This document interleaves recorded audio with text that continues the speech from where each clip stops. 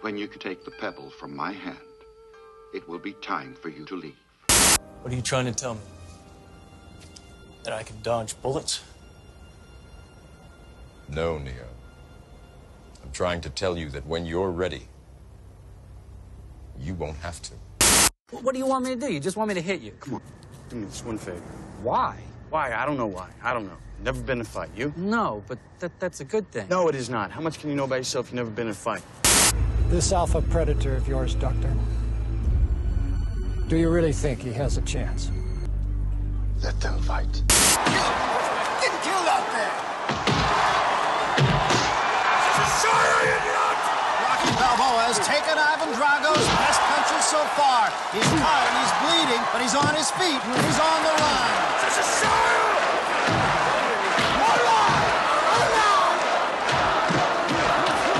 He's cut! He's cut! Russian's cut, and it's a bad cut. And now it's Rocky Balboa coming after Ivan Drago.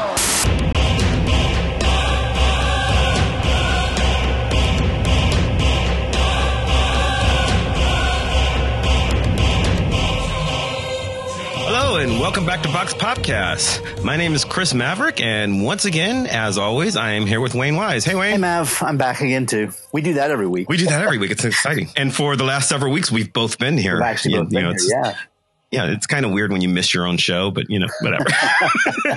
But it's not just our show, and that's sort of right, that's kind of the point. It's kind of the point, yeah. Given the topic tonight, I think it's going to be less our show than most of them, because I think it's a fascinating topic. I don't know how much I have to say about it. I'm really curious to hear what our guests have to say. Okay, well, let me start with asking you a question, since you know the topic and I haven't actually said it out loud. So, have you ever been in a fight? Not for a long, long time. Like in 5th grade, I was in a fight on the bus, and that girl beat snot out of me. So, okay. Her name was Ethel. She was a big cow wrestling girl because I grew up in the country. So, you know, her brother Earl, who was significantly older and much larger than I was standing there watching it. So I think I just let her beat me. But you know. Well, I've been in a few fights. You can tell, you know, as one of our guests, Marone, who's been on the show before, he often said back when I was applying to grad school and I was trying to decide which one, he said, Mav, keep in mind, you're the kind of person who pisses people off. And I'm like, that is one of the things that he told me. But I forgot that I said that, but that sounds like something I would say. And that is Marone, who is back again. But the reason he's here, there's a couple of reasons he's here. First off, if I were going to be in a fight again, and again, you know, it's happened. I figured who would be the two people that I would want fighting, you know, with me to help me out. So Marone, in addition to being a longtime friend of mine and fellow scholar, was also my one-time karate instructor. That's how we met, actually. And the other person who is on the show with us. Now, this is going to be very, very confusing for listeners. I used to be a professional wrestler. Yes, I was. Trust me. I never said I was good at it, but I used to do it. And back when I was a wrestler, my tag team partner when I first started out was, at the time, Shima Zion, who now goes by the name DJ Z. And he is one half of the current Impact Wrestling World Tag Team Champions with someone much more talented than me. Is that right? Yeah, that's pretty spot on. But we lost those tag titles like 4 weeks ago on television. Oh, dude, how well I'm watching. Yeah, so you're no longer tag champion. Oh, that's well, actually you were when we booked the show, but then again, you're more famous than me. You got to go to Thailand and travel the world and yeah, I've been busy. Yeah, you've been real busy. So former tag champion, former Impact Wrestling X Division champion. Yep. Twice. And if you're not a wrestling fan, what the X Division Championship is most wrestling bouts are based on weight class. Impact's X Division is based on how many stupid things can you do to your body in the name of trying to win a fight. And one of the reasons that, okay, by the way, I'm going to call you Shima or Sheems throughout probably most of this podcast because you've been going by DJ Z for how long now? 10 years? Maybe not quite 10 years. 4 years as DJ Z. Oh, now. 4? Okay, 4 years as DJZ, and before that, you had another name, and way before that, you were Shima Zion, which is what your name was when I met you and what I tend to call you. So, but you've been DJZ, and you've been X Division champion and tag champion. And the way the X Division works is, what was Mike Tenay's old line? Mike Tenay is a wrestling commentator. It's not about weight limits. It's about no limits. No limits. Yeah.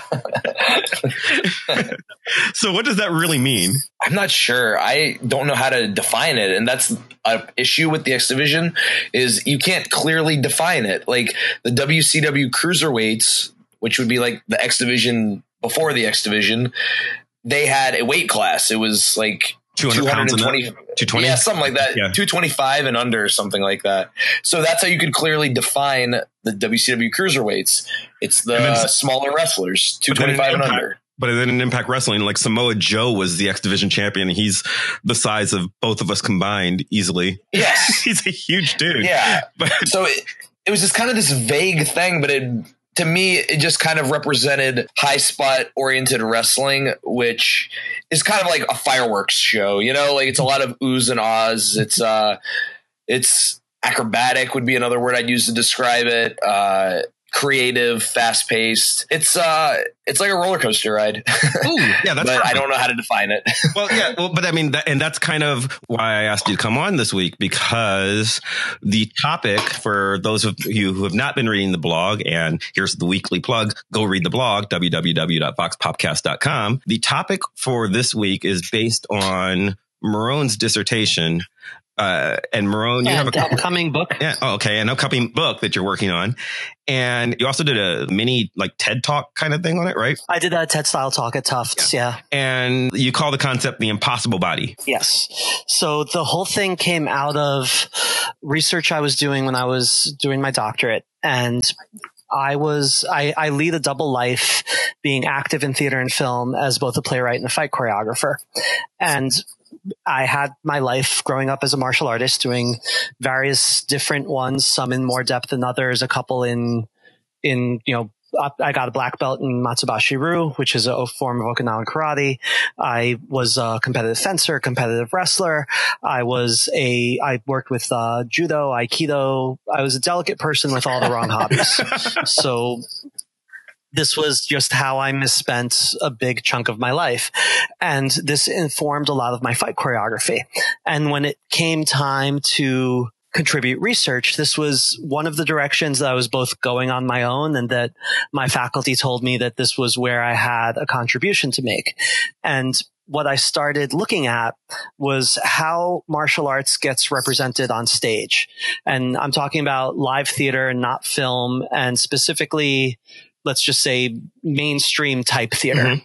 So, because we can make a very strong argument, and I have a former colleague, Patrick Bradley, who did make this argument that wrestling is essentially a form of theater. But I'm talking about if you're doing a play, mm-hmm. and there's a fight scene in the play, and one of the characters is supposed to be a black belt in something, and then you have let's say we're on a professional contract. We have a 6-week rehearsal period. The fight choreographer is probably coming in 3 to 4 times if they accounted for that properly. And that's not counting the technical rehearsal. And he has to make an actor who is probably not actually a black belt look like they're a very effective martial artist. It has to be safe and repeatable, mm-hmm. and it has to be a sequence of movements that a audience will recognize as air quotes martial arts. Mm-hmm. And I started looking at what were the tendencies both in how this was written and how this often gets staged, and then how it's responded to. And one of the consistent things that kept coming up was that it was how do you stage people defying the laws of physics? And very often it was to comic effect. But if there was going to be a fight and there would be a martial arts scene, and when I say scene, I don't mean that we break into a End of Enter the Dragon 5-minute flashy thing. Like, this might be a scene that takes literally 8 seconds from start to finish, but it's gonna have some kind of break in comic tension. Mm-hmm. So there's a play that I often bring up as an example of this. It's by a man named Lanford Wilson. It's called Burn This. The play is not about martial arts at all, but there's one character who's one of the two love interests, who's this very clean-cut, pretty boy type, who is supposed to be an Aikido instructor. This was written roughly the same time that Steven Seagal became popular, but just a little bit before. So the American public didn't really have a clear idea of what Aikido was. So he's supposed to be an Aikido and karate instructor. And at some point, he gets into a fight with this guy who's supposed to be a street thug. And he trounces him, basically. And how do you do, and it's a very short fight where the first part of it is the street thug swings at him. And I believe the stage direction is with one deft move, he throws him against the wall. And this is going to be actors who may or may not have the type of physical training you want them to, and an audience that didn't pay for a fight show. And what's that look like? And it's going to end up being, more often than not really Aikido. Okay. And I watched, I did once choreograph the show, and I watched the archival footage of the original Broadway production, and and I had the chance to see a few different productions of this. It is one of those standard issue done in repertory plays. And the beginning fight scene where the guy swings at him and just ends up being thrown is almost always comic. And as I looked into more and more instances of how scenes like that get staged, they had very little to do with reality. And then when I started looking at what the inspiration was, because this is film going back and imitating theater, what the audience's idea of martial arts ends up being something from film, something that is physically impossible, and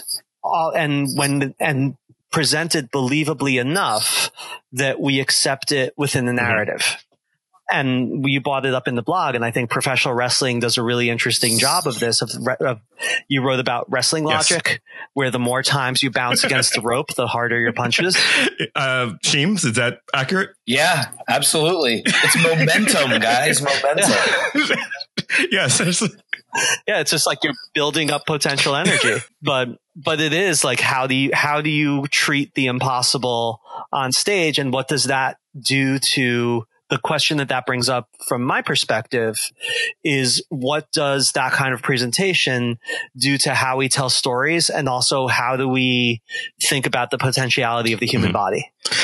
Well, and that was sort of what I found fascinating about your talk, about your dissertation. You talked about, for instance, moving it to something that probably more of our listeners have seen, The Matrix. Yes. From a realistic fight point of view, everything in The Matrix is just dumb. Like, there's no logic to it whatsoever. You cannot run up the side of a wall and shoot guns. You cannot do anything that Trenton. You can if there is no spoon. Yeah, sure. And that's exactly the point. The Matrix is an amazing movie. The fight choreography is amazing in it, because I've been in fights before. A real fight, a street fight, lasts 5 or 6 seconds of two guys sort of awkwardly punching each other, and then one tackles the other, and then they just sort of hug on the ground and just punch each other in the head. That's how a fight usually goes down. If we're talking about social violence, then yeah. Yeah, the entire thing might be 30 seconds.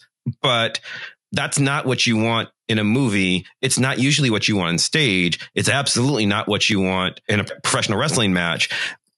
If somebody pays to get into a wrestling show, they pay $20 to get into a wrestling show. And how many fights are on a card? Seems like it depends on the show, but like 6 to 10, right? Yeah, that's pretty good. They don't want to see guys hugging on the mat. Yeah. And moreover, if there were 6 matches on a show, you pay $20 to get in, or more if it's a big show, and every fight was 30 seconds long. Oh my God, the crowd would just revolt. That'd be the stupidest thing ever if every fight was just, punch, punch, punch, and a guy gets knocked out. I mean, can you imagine if, you remember when Mike Tyson was big and he would, he had all these heavyweight title matches that were 90 seconds. He had a string of 90-second bouts, and people were paying $100 for a pay-per-view. Yeah. They restructured pay-per-view because of that. Yeah. You pay $100. Where it was a scaled. Yeah. And it was a scaled payment system depending on how long the fight ran. Right. And I mean, it's great because he really was the best boxer in the world by a lot, which is why he was able to knock people out in a minute and a half. And it was just, you wanted an undercard just because, what am I paying for? I want to be amused by something. I want to see something and enjoy it. And that goes back to what we were talking about.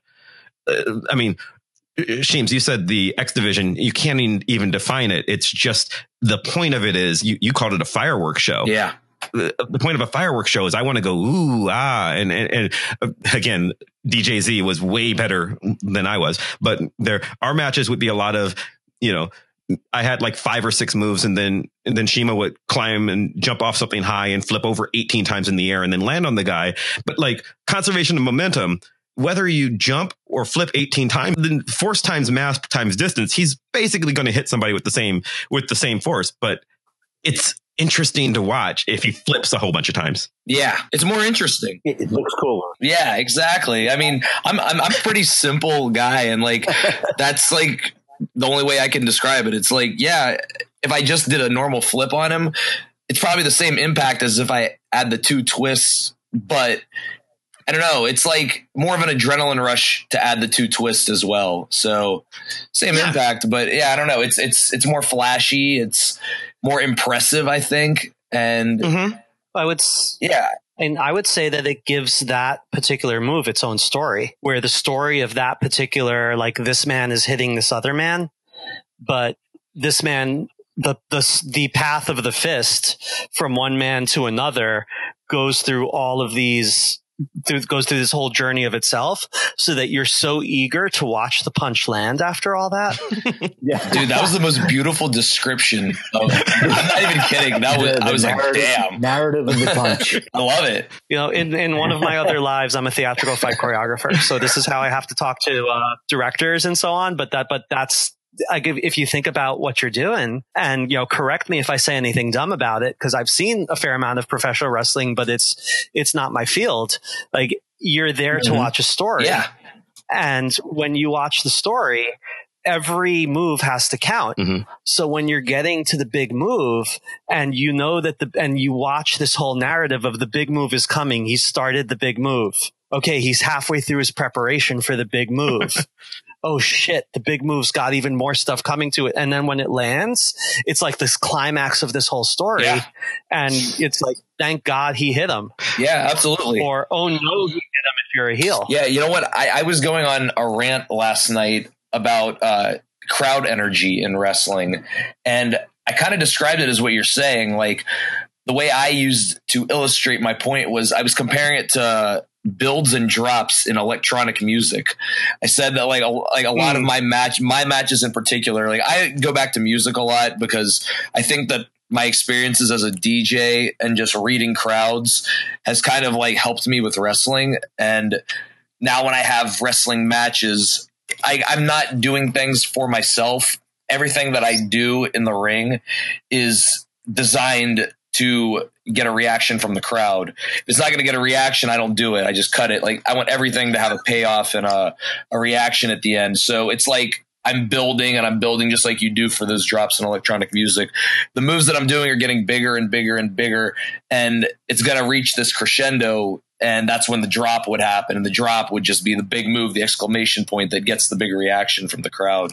So my matches are at least a lot of series of builds and drops, And that makes total sense. And then when you start comparing that to what actual violence looks like, and when I say actual violence, like, we're talking about a really big spectrum of behavior, but it would almost never look like that. You might see a social build, and you might see people building up this justifications or trying to get the other guy scared or whatever it is until a punch lands. Or you might see, what Mav describes of just the people, very ugly, not interesting to watch movement. But when you talk about storytelling, it doesn't have a relationship to real violence. Yeah. And, in some of my research and some of my other hobbies, I end up watching, I study a lot about the relationships between actual violence and performance, and whether or not there's much in common. And usually there's not. But when you watch footage of violence taking place, there's not a whole lot going on from a storytelling perspective.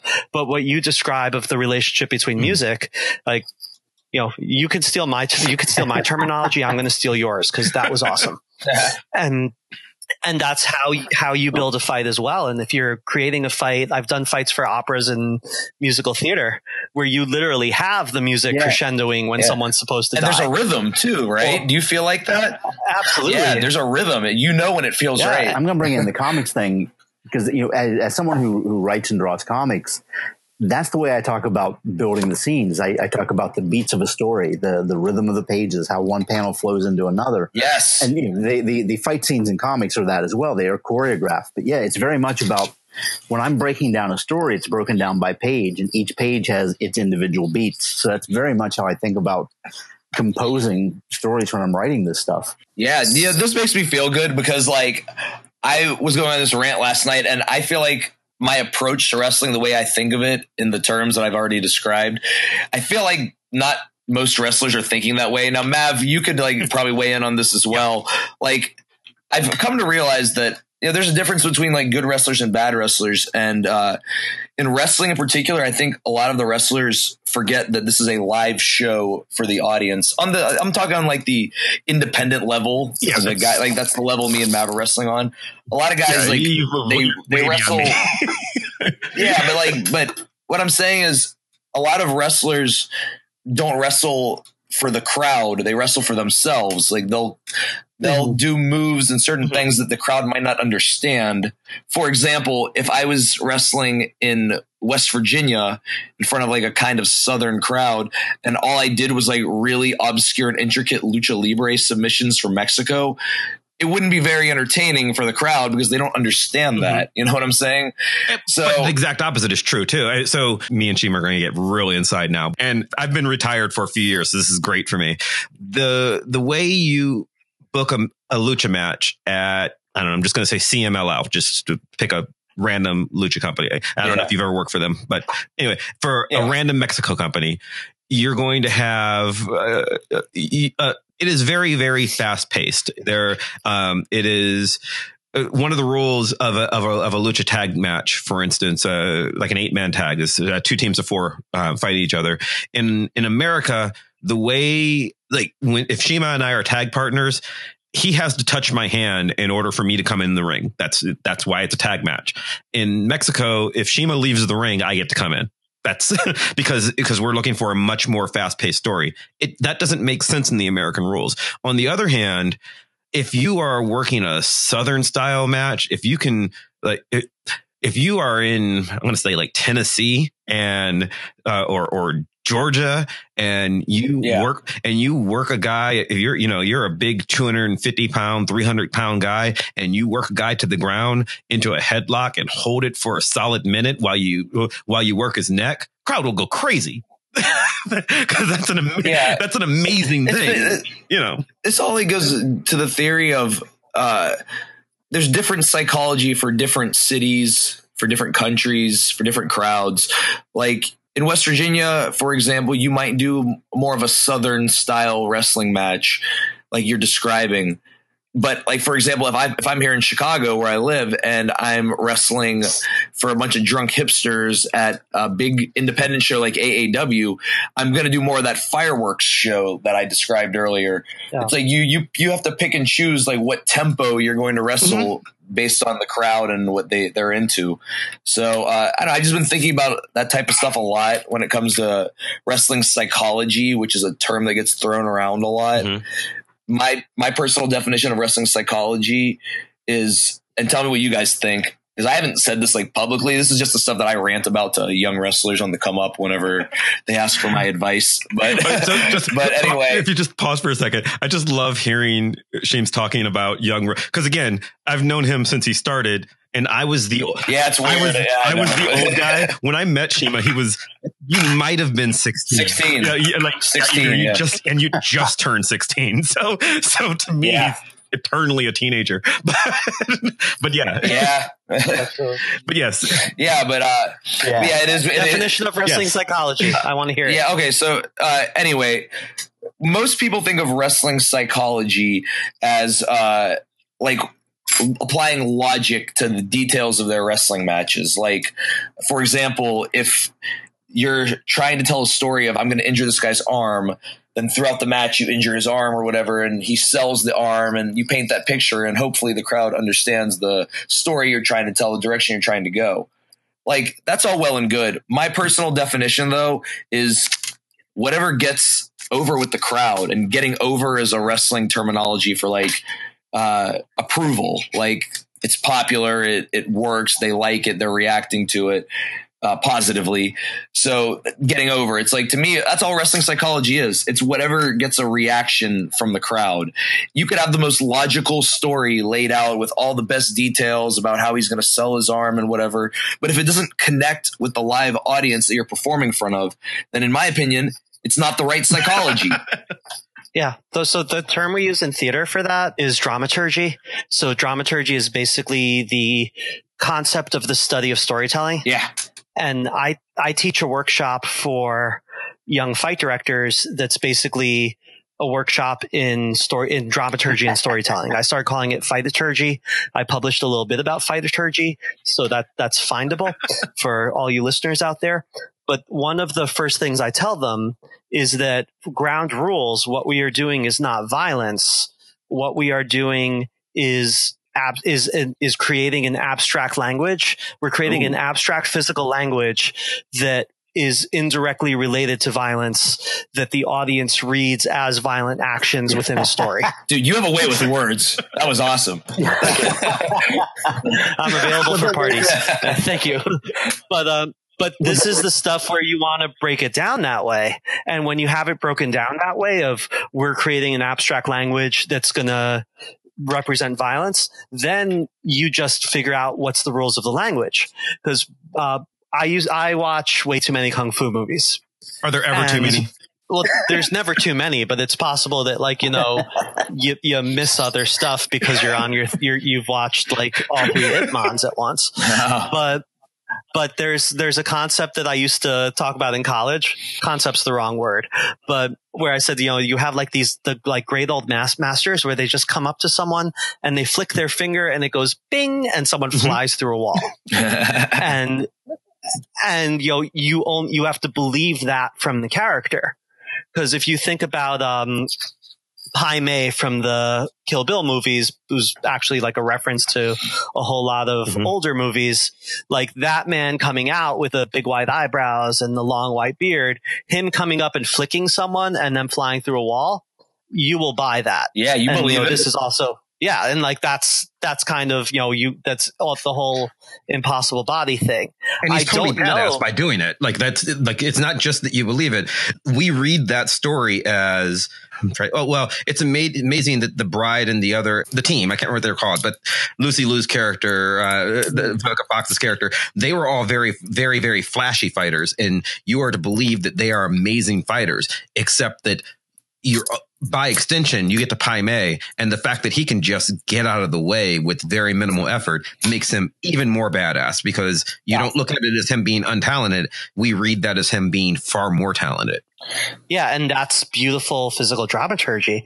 And we have to give a proper shout out to Yuen Woo-ping, who is the fight director who did the second Kill Bill movie and also The Matrix and Crouching Tiger, Hidden Dragon and several others.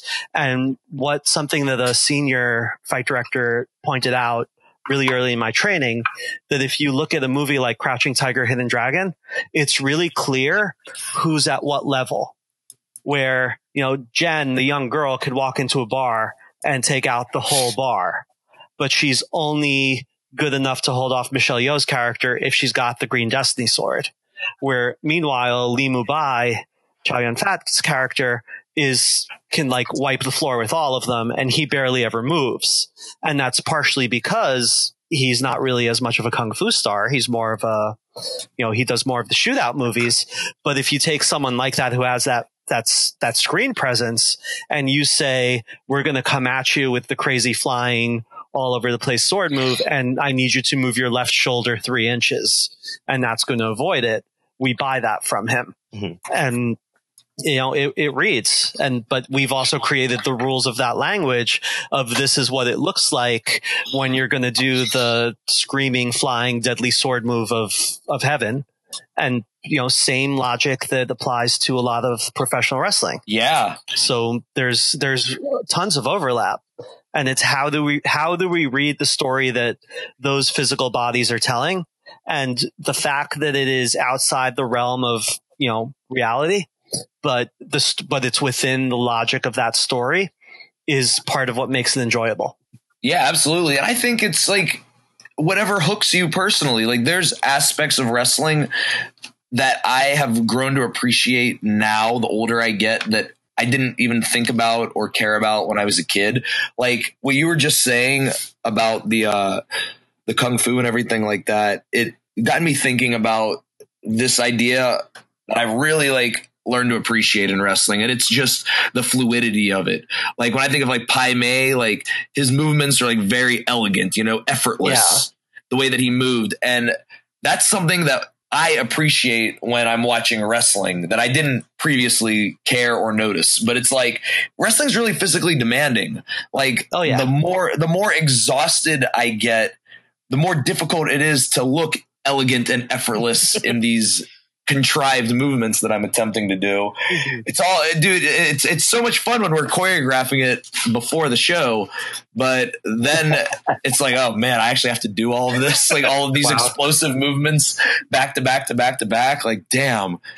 But anyway, I appreciate that. And now it's when I'm watching wrestling, I look at that as part of the story too. Whereas some people may look at some crazy move in a wrestling match and be like that didn't make any sense or whatever. I might look at it and be wow, that was so physically impressive that they were able to do that with their bodies that late in the match. And I just get this crazy appreciation for it. And I also really second guess myself because I realize what a terrible athlete I am in comparison. And how much of that stuff is something that how much connoisseurship do you think exists in wrestling crowds? Because you talk about reasonable connoisseurship, but yeah, it's hard. It's hard to say because I don't know what people like. You know what I'm saying? What they necessarily appreciate. And if you haven't done wrestling personally, then I think you may possibly find it hard to relate to little details like that. Yeah, there's, you know what I'm saying? I had the same when we started. I'm trying to think of a good example. Okay, something super flashy, moonsault. It's not even super flashy. Moonsault, shooting star press. There are a lot of flashy moves that when you first sort of pick up wrestling as a 7-year-old, you're oh my God, did you see what Billy Kidman did? Right. And that's or whoever. Right.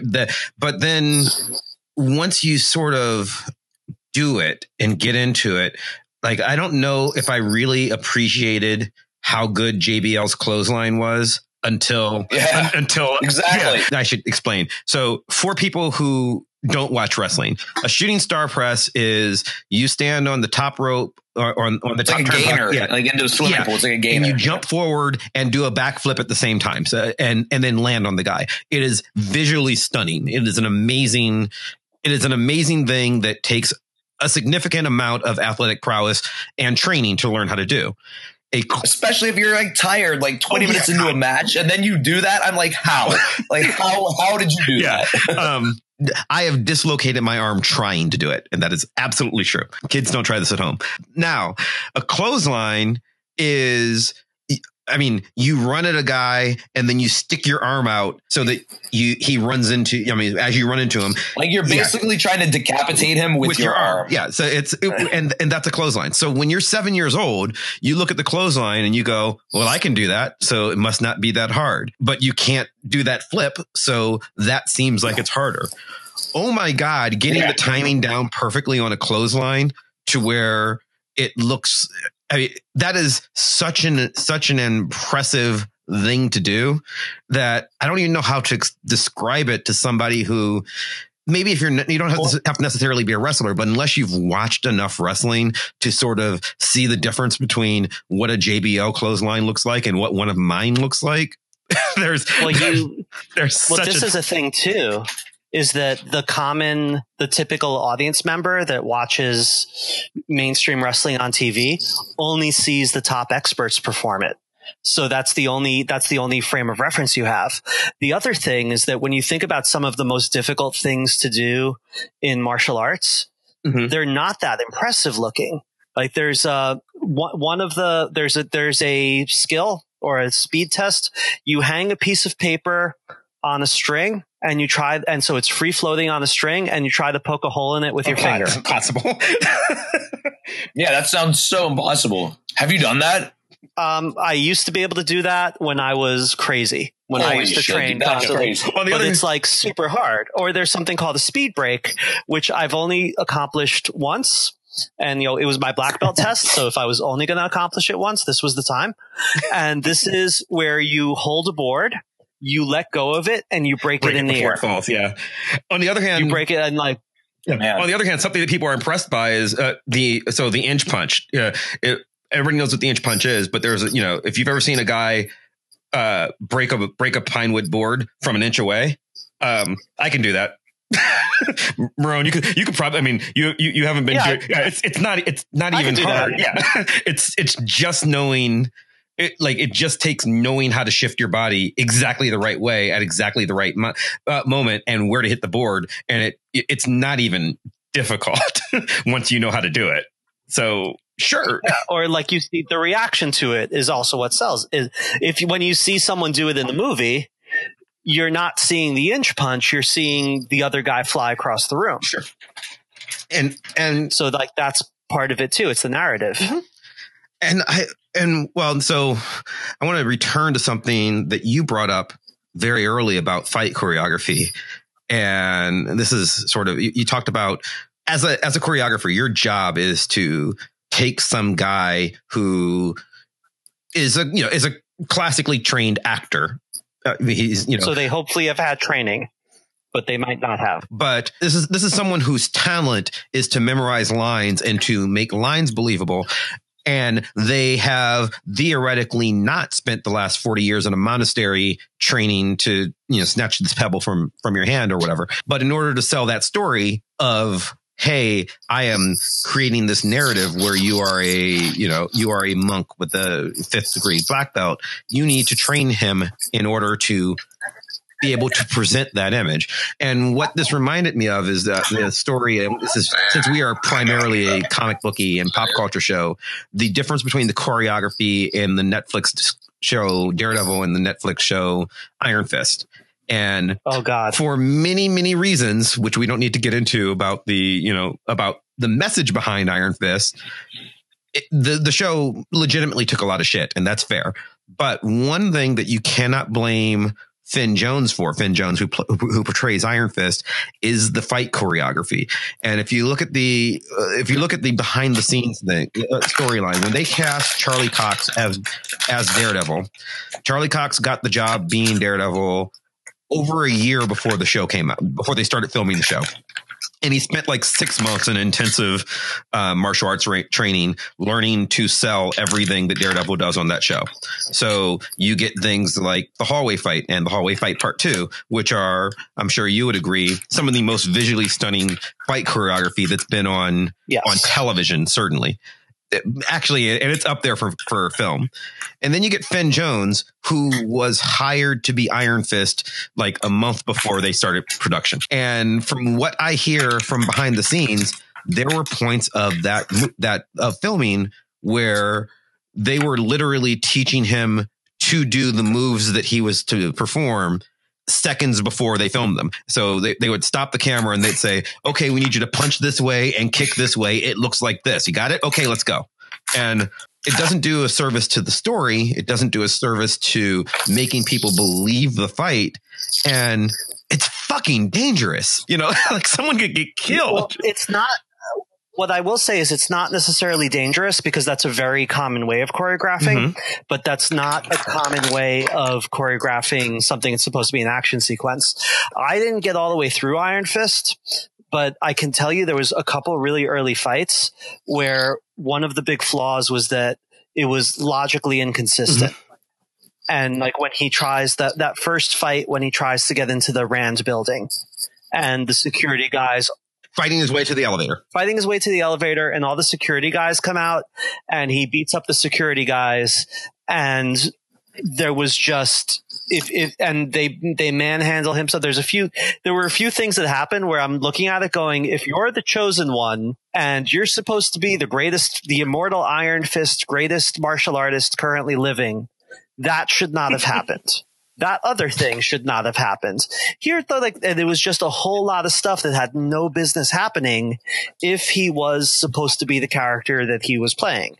And I don't want to place. I think this was a culmination of a bunch of different clusterfucks that made it to the screen in its form, because I think I had just finished Luke Cage before I started trying to watch Iron Fist, and Luke Cage was fantastic.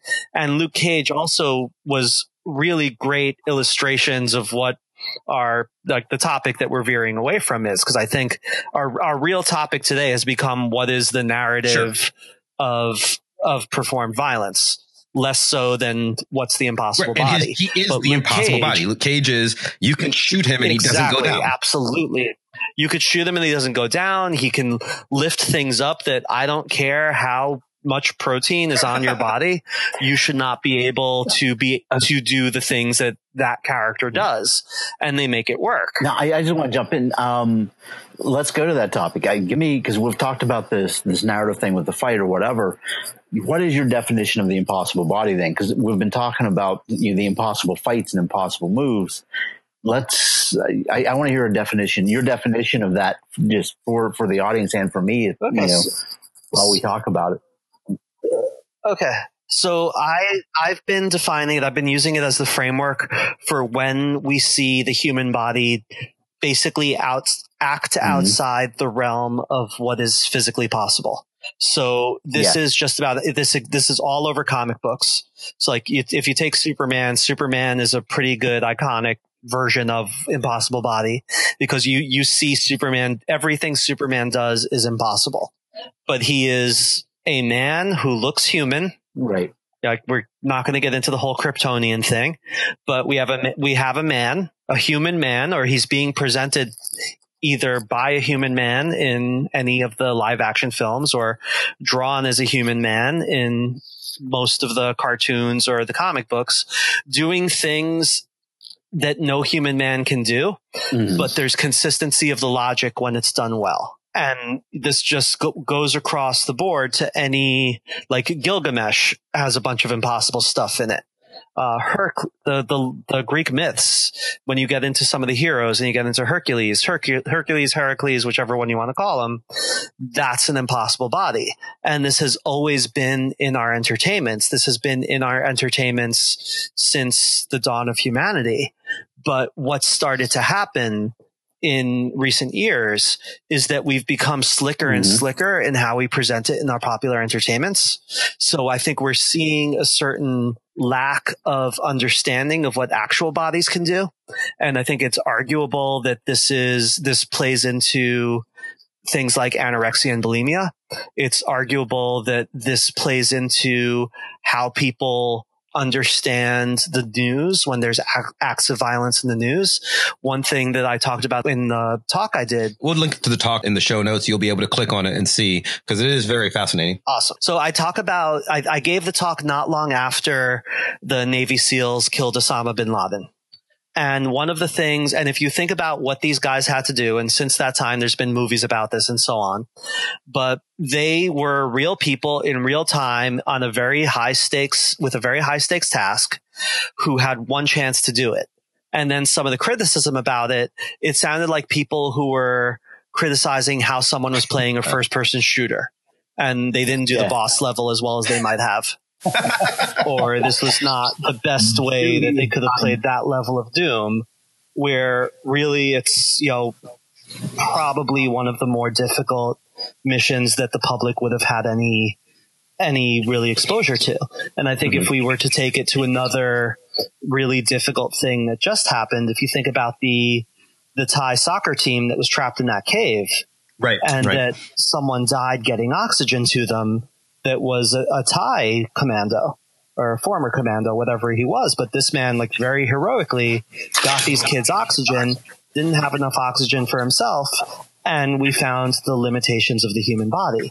So I would argue that this affects how we perceive how things like anorexia happen, because anorexia is, to some extent, it's really about control. But one of the things that the control is after is a body that cannot be.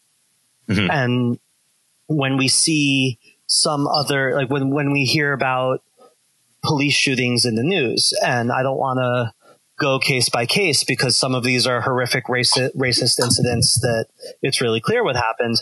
But you also have statements where I hear people say, well, why didn't he just shoot the gun out of his hand? Right. And you usually don't hear this from anyone who has ever tried to hit anything with a firearm, but this is an almost impossible thing to do. And it exists in tons of entertainment. My first thought with that, with the gunfighting thing, is every Western movie we've ever seen sees these gunslingers who are doing exactly that. And you read the actual history of actual gunfights in the Old West, and it was two guys chasing each other around a table in a saloon, shooting everything but each other. And that was pretty typical. Just, the guns weren't that accurate, neither were the people. But, movies have told us differently. And the movies are the narrative that we have as our point of reference. And we've become somewhat detached from our bodies in this way. And, there's some arguments that, we live in in a post-industrial society. We have luxuries that were undreamt of even 100 years ago.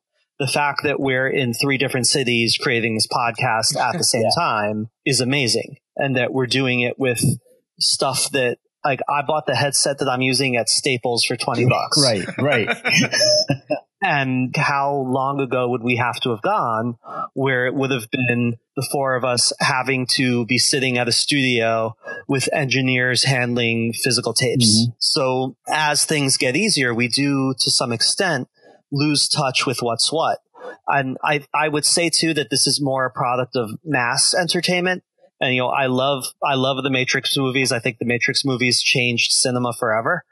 But when that's your frame of reference is kind of fucked. I think if you start seeing live theater and you see people like, in the Greek theater, they talk about the Deus Ex Machina, where there's a god who comes in and fixes whatever's wrong. And it's portrayed by a dude on a crane. And when you see a dude on a crane, it's not a god, it's a dude on a crane, but it's a person representing the impossible ideal who's fixing the situation. When you see that same thing happen in a movie, everything looks real and believable. And if it's done well, and I think it should be done well, it has this internal logic. And we've lost it. It starts to make us lose touch with what is and isn't real. I would say that professional wrestling live shows, I've seen a handful, also are things that are helpful in bringing back a sense of perspective to what the body's capable of. Because you're seeing these guys who are obviously athletes doing this symbolic language that's representing violence because you're really seeing it in real time. And Shima, correct me if I'm wrong, or DJ Z, or I'm going to call you Shima because I've always heard of you as Shima. So, that's cool. So you correct me if I'm saying anything wrong, but you're watching these guys do this, and the crowd's reacting to the story, but they're not having the same reactions they would have in a boxing match.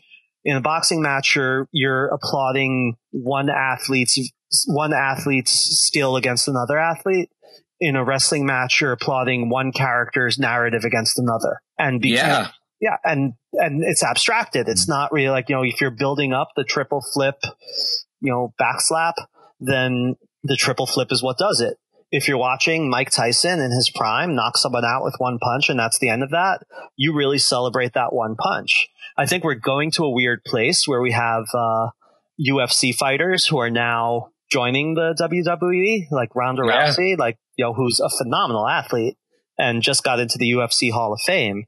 But when we see her in wrestling, I don't think we're seeing the same stuff we saw at the Octagon. No, absolutely not. Yeah, there's a weird history between the two sports of people who have gone back and forth. Rousey, Lesnar back in the day, Severin, and who else? Ken Shamrock, right? Yeah. There's also a guy named Matt Riddle who's like really gaining some steam on the independent wrestling scene. He's like even got his own like genre of wrestling. He calls it sport wrestling, where he still treats it like it's an athletic competition the same way he would if it were a UFC fight. And he gets in there, and it's not like a hokey looking wrestling match. It looks very legit, and the crowd believes it just because they know he is authentic. He is legit. So they believe that everything he's doing is legit as well. Yeah. I have a early memory of watching wrestling as a child, and I'm going to date myself here, but it was my first exposure to Ricky the Dragon Steamboat. And he was someone who did a whole bunch of martial arts inspired moves. And I have this really clear memory of the commentator going like, yeah, he's really good, but what he's doing, that's not really wrestling, when he's cheating and bringing in these martial arts to it. And, you have to picture like little tiny Meron looking at that going, yeah, but it's cool, but what is wrestling? And, I had to go do a whole lot of, I ended up writing a book to figure that out. So part of my thought with this, though, is you're talking about the unrealistic expectations that we develop based on watching the movies. But there's also, you watch the Olympics and you watch these sports, and year after year after year, we as a human species, certainly not me as a person, but we as a species are getting better at these things. Like the records are broken every year.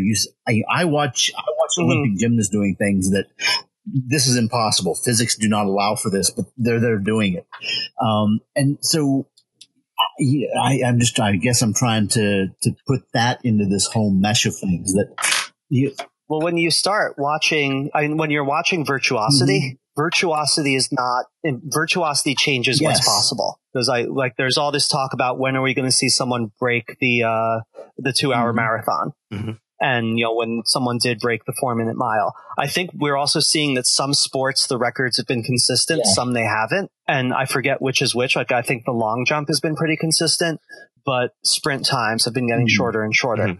And gymnastics, we're getting athletic science is getting better and better, and sports medicine and our understanding of what the body can do. And when you have someone who is effectively a professional athlete who's in their prime doing these things, you get what can be done. But if you're playing an NBA game and playing in a park, our differences are not differences in content; they're differences in scale. And see, there's expectations because one of the running gag that my roommate and I have, we're watching TV and we're watching The Matrix or whatever, and we see someone do one of those impossible things. One of us will just be like, "Yeah, I can do that," and obviously it's meant as a joke. But then, we'll watch American Ninja and say the same thing. And for us, that's as impossible as anything that happens in The Matrix. But that's really happening. People are doing these things. So there's certainly something to the fact that on a micro evolution, it's almost like we're evolving as a species in order to sort of be able to do things that we considered impossible back then. I mean, you said there's probably a whole topic on transhumanism we can talk about with that. Right. Oh, yeah. Well, when you start looking at just where medical science is, and, you have people walking around with artificial hearts. Right. And, people where it used to be that, no one can survive that disease, but now they can. 150 years ago, you broke your leg, you were dead. Civil War. No, I mean, Civil War era. We're not talking about that long ago. The 1860s, 150 years ago, you broke your leg. Oh God, it was good knowing you, because you would die. You were going to get infected and you were going to die. And it was the same with I won't say most because I don't have the statistics in front of me, but we know that if someone got stabbed in a duel, they were likely to die of infection later. And, so stuff like that, okay, we're redefining what's possible, but in terms of where we're at now and what we can do and how we understand it, there's still, we have to societally, I think that what I would want to see and where I would want to see my research go is just better understanding of what's real versus what's entertainment and less blurring of reality and entertainment. Because this also goes into the 24-hour news cycle and having to create something new every time. And this concept of it was called propaganda up until 2 years ago. Now it's called fake news. And what does that do? And what does it mean when we start perceiving, when we start blurring entertainment and reality too often, and when entertainment becomes our reality? No, I think that's a really important point to make. Okay, so other places where we see this is where we talk about what is the perception of the police officer in entertainment versus what is the perception of the police officer in different communities. And in the news, in after incidents, before incidents, and how do we perceive when we hold police officers and soldiers, and my name's Meron, I'm Israeli. You're kidding. My people are in the news a lot. Yes. Yeah. Shalom, everyone. But my people are in the news a lot. And there's a lot of, and people are looking at border clashes and at reactions to terrorism. And they're saying, oh, it's unfair and disproportionate. And I'm sure that I'm going to drive a lot of traffic to this site with this because we're going to attract all of this political stuff. But the discussions around it, they're reacting to border clashes as if someone's cheating at soccer. Right. Yeah. Yes. Yeah. It's a sport. Politics. It's a sport. It's like, oh, someone threw a rock at your head. Why did you respond with what you responded with? And it's like, well, if you're coming from a video game logic, a rock at your head is a really like level 1 player thing. So that only distracts this much from your energy bar, so that when you react with this other level of force, this, you're not playing the game right. And one of the other things, I follow a lot of people who are kind of gurus in the self-defense martial arts community. Some people who I need to give shout outs to, work of people like Rory Miller and Mark McYoung. And they are people who do a lot of work in terms of violence prevention and so on. But a lot of their things about violence prevention also deal with how does violence take place.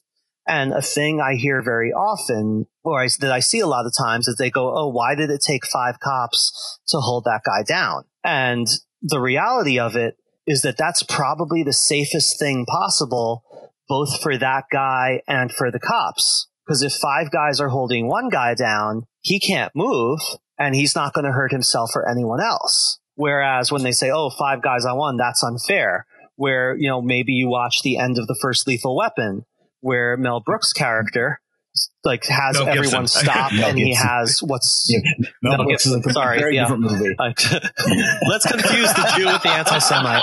But okay, because you said that, this is not getting cut. Awesome. So, but the Mel Gibson character has this big standoff fight with the bad guy, who's also supposed to be the special forces person. And we have this moment of, oh, you want a shot against the champ. And they have a fight with bare hands, a fight with weapons, where it's like, what was it, like a phone pole versus a police baton? And then in the end, Mel Gibson beats him. And in the end, he pulls the other guy, takes another cop's gun, aims at Mel Gibson, and Mel Gibson shoots him with a gun that appears from somewhere. And so we have that our hero has beat the bad guy with close quarters weapons, unarmed, and firearms. And the other guy cheated and he won. Whereas I am friends with some former police officers and people in law enforcement. I'm friends with many former military people. And I don't think anyone would ever have put themselves in that situation. And I believe there's a saying from the Marine Corps that if you ever find yourself in a fair fight, you've planned improperly. I like that. I was a long time wrestling heel, so I love that. That's a perfect line. Yeah. So we have this concept of what violence is supposed to look like that is about as far off as our concept of what sex is supposed to be if all you watch is porn. Which is another show, but yes, agreed. And which is another show, but but if you think about it, and it's probably, and I would also say, this is something I say in a lot of workshops, your typical audience member has probably seen exponentially more entertainment violence than they've seen real violence. One would hope, but yes, absolutely. Yeah, absolutely. Yeah. I think 99.99% chance that even if you are in the roughest neighborhood, or if you're in a war zone, you're in a war zone, and my words mean nothing at this point. But if we're talking about someone who's growing up in a neighborhood that has a high crime rate, they will see more incidences of violence in 1 week of television than they will see in their neighborhood. Almost anywhere in America. Absolutely. Yeah. Mm-hmm. Oh, okay. Almost anywhere in the world. Anywhere with mass entertainment. Anywhere with mass entertainment and not an active war in your streets. Yeah.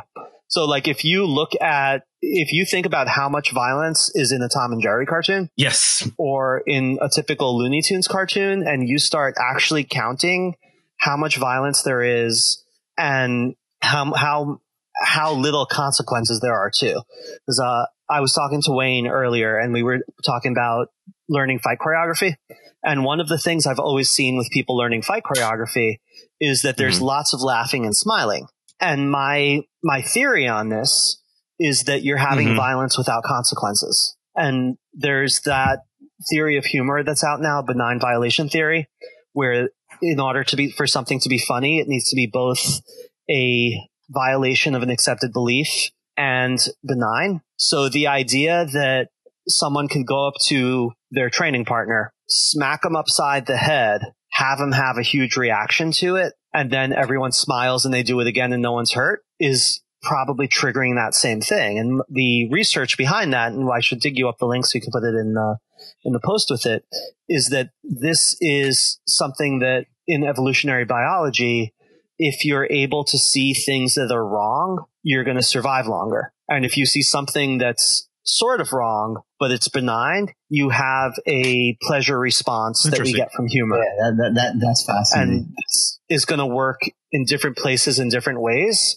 because something that's benign in one culture in one time period is not in another. Yeah. I'd like to tie it into, I expect Shima might have read this book and the two of you haven't, but Mick Foley, one of my all-time favorite wrestlers, he's written 4 autobiographies, which seems weird. His second autobiography, Shima, do you remember the name of it? It's something. Foley is good, and the real world is faker than wrestling. Yes, and in his second autobiography, again, it sounds really weird to say that he's written 4, but it makes sense once you read them. He sort of runs out of life story about 2/3 of the way through the book. Because he basically gets up to where he is in his life. And he's like, well, I already wrote an autobiography. And then the second autobiography, he starts from where he was and just keeps going.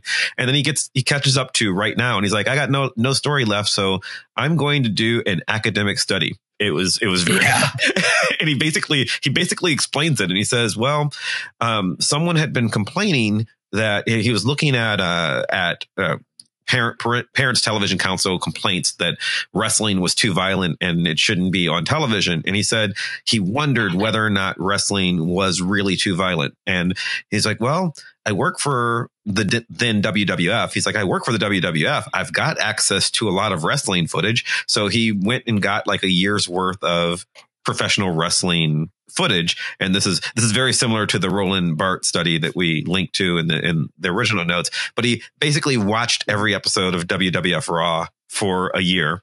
And then he went and watched a bunch of television and HBO movies. And his classic example, I think, was Home Alone, which is obviously a comedy.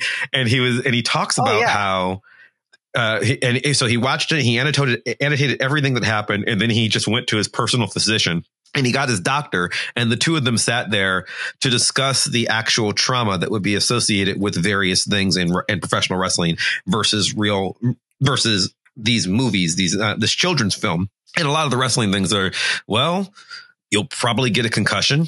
And Mick says, that's true. I did get a concussion. There's a lot of that. And then it's like, okay, yeah, Home Alone. What happened? And he's like, what happened? And he's like, oh, you'll die. Like almost everything in Home Alone. Those guys died 18 billion times in that movie. This child would have just killed them over and over again, because it's like you're dropping a brick off a roof onto somebody's head. That's not good for you. Like you're just going to crush your skull. But it's funny. And I would say a body that takes that is impossible. That takes that. Yes, it is impossible that they lived through it. But the fact that they did, that makes comedy. Solid callback, by the way. Yeah, and I think that that's something too, where if that's your concept of what violence looks like and the consequences of violence, then you have no good frame of reference and bad things can happen. So that's where I see, and the irony of it is that if you actually studied violence, so there's that whole thing. See less of it. Everybody talking about, media, movies, all this stuff makes people more violent. And I don't think that's what you're saying. I think what you're saying is all the violence that we're witnessing makes us more ignorant of violence, actual violence.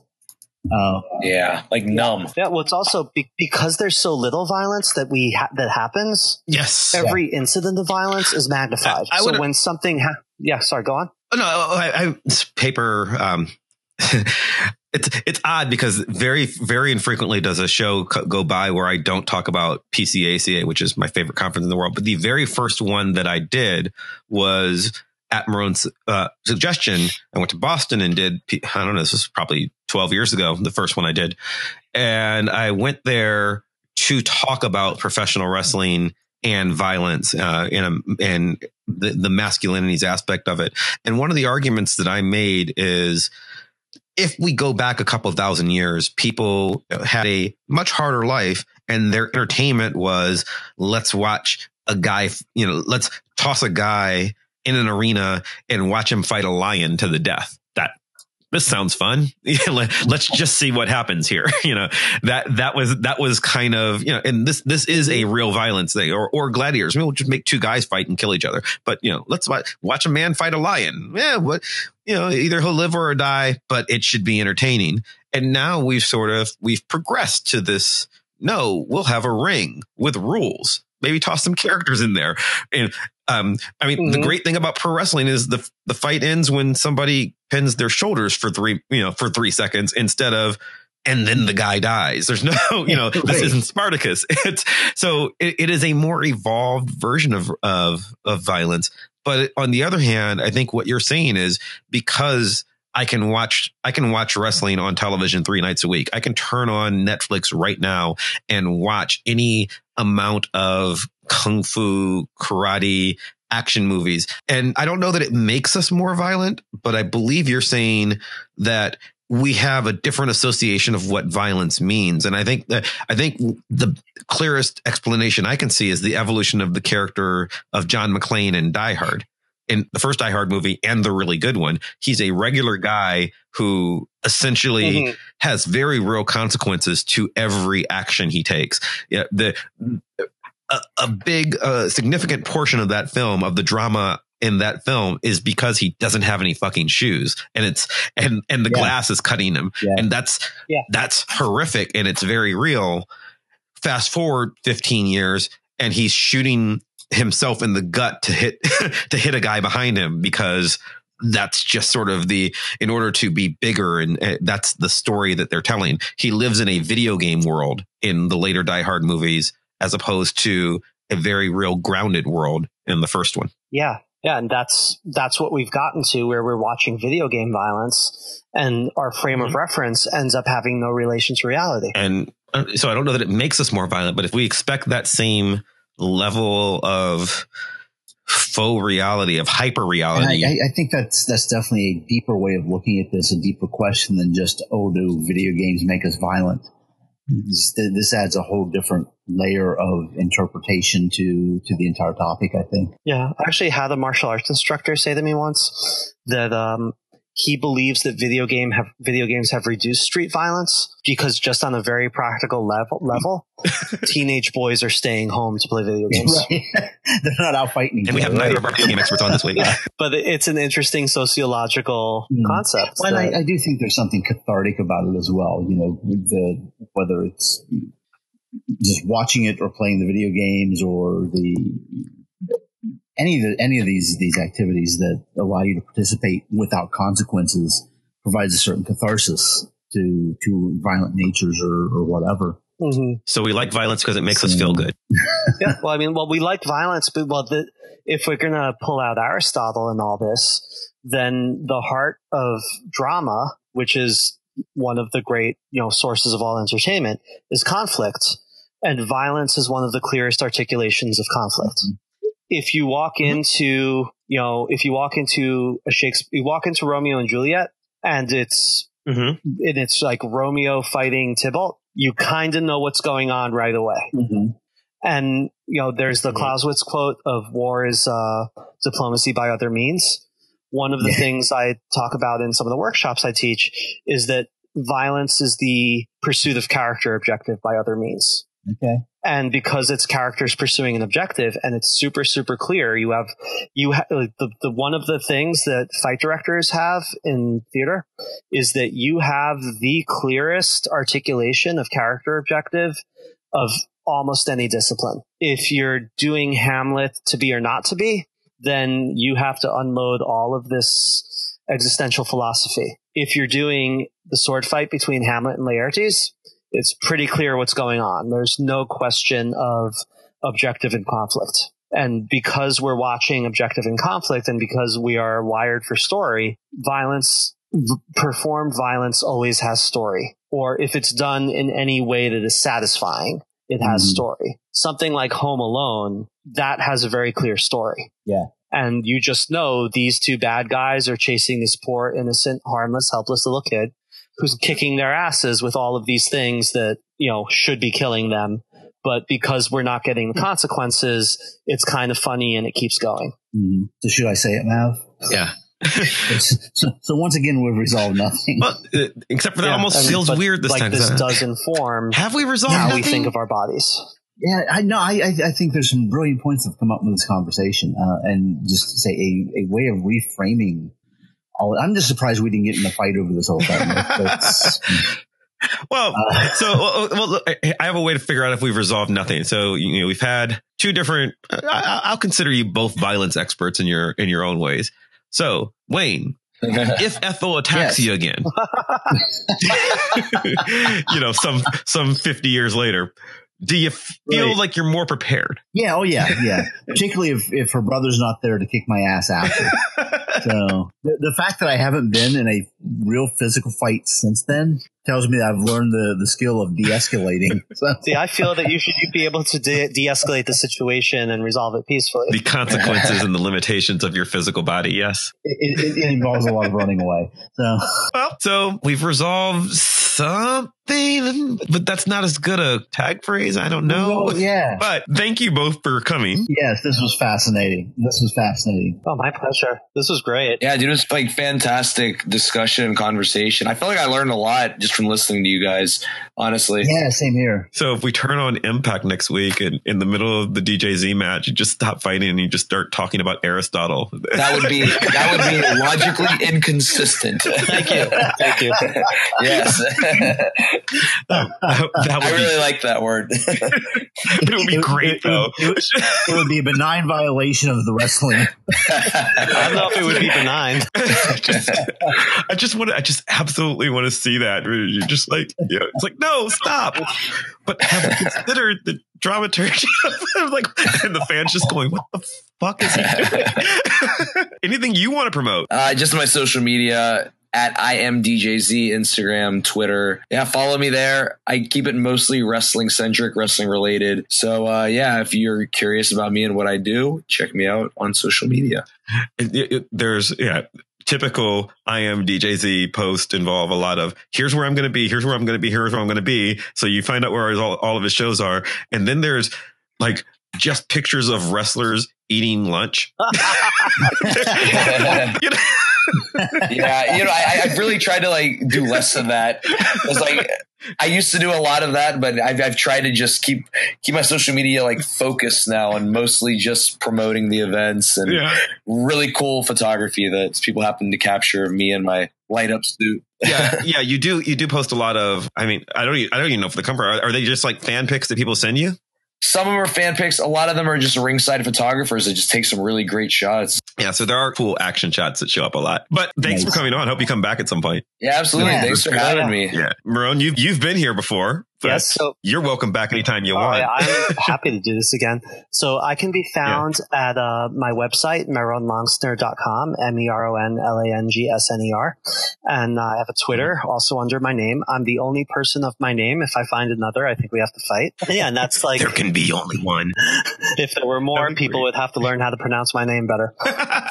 And then that links to all my writing and whatever I'm doing at any given time and whatever shows I'm working on and so on. So if you happen to be, I guess you're in the New York area primarily, and a show, and he's doing a show, it will be linked on his website. You can follow the show's website at www.voxpopcast.com. You can follow us on Twitter at VoxPopcast. You can follow me on Twitter at Chris Maverick, or my website, www.chrismaverick.com, where I will hopefully really soon write a review about the last couple of movies that I've seen that I've just been too busy to write up. Wayne, where can people find you? www.wayne-wise.com, though that hasn't been updated for a while. Don't follow me on Twitter because you'll be severely disappointed. No, again, you can... Once a month or so, I'll sign on and retweet all the Vox Popcasts. I'd like to, as always, thank Maximilian of Thoughtform Music for our theme song, which is playing right now and being epically building louder and louder as I keep talking. If you are listening to the show, please subscribe on iTunes or Stitcher or wherever else podcasts come from. Shout out to Mark Schultes for writing our first review. Thanks, Mark. Yeah, we have a review. So please also write reviews like Mark, and we will mention you and say thank you. Our eternal reviews help people find the show and help make us more famous. And we want to be, because we don't want to do real work. So help us live our eternal dream of just being guys who talk on the internet. Thank you, everybody, for listening. Thank you guys again for coming here. Yeah, sure. Thanks. And we will see you all next week. Bye. Bye.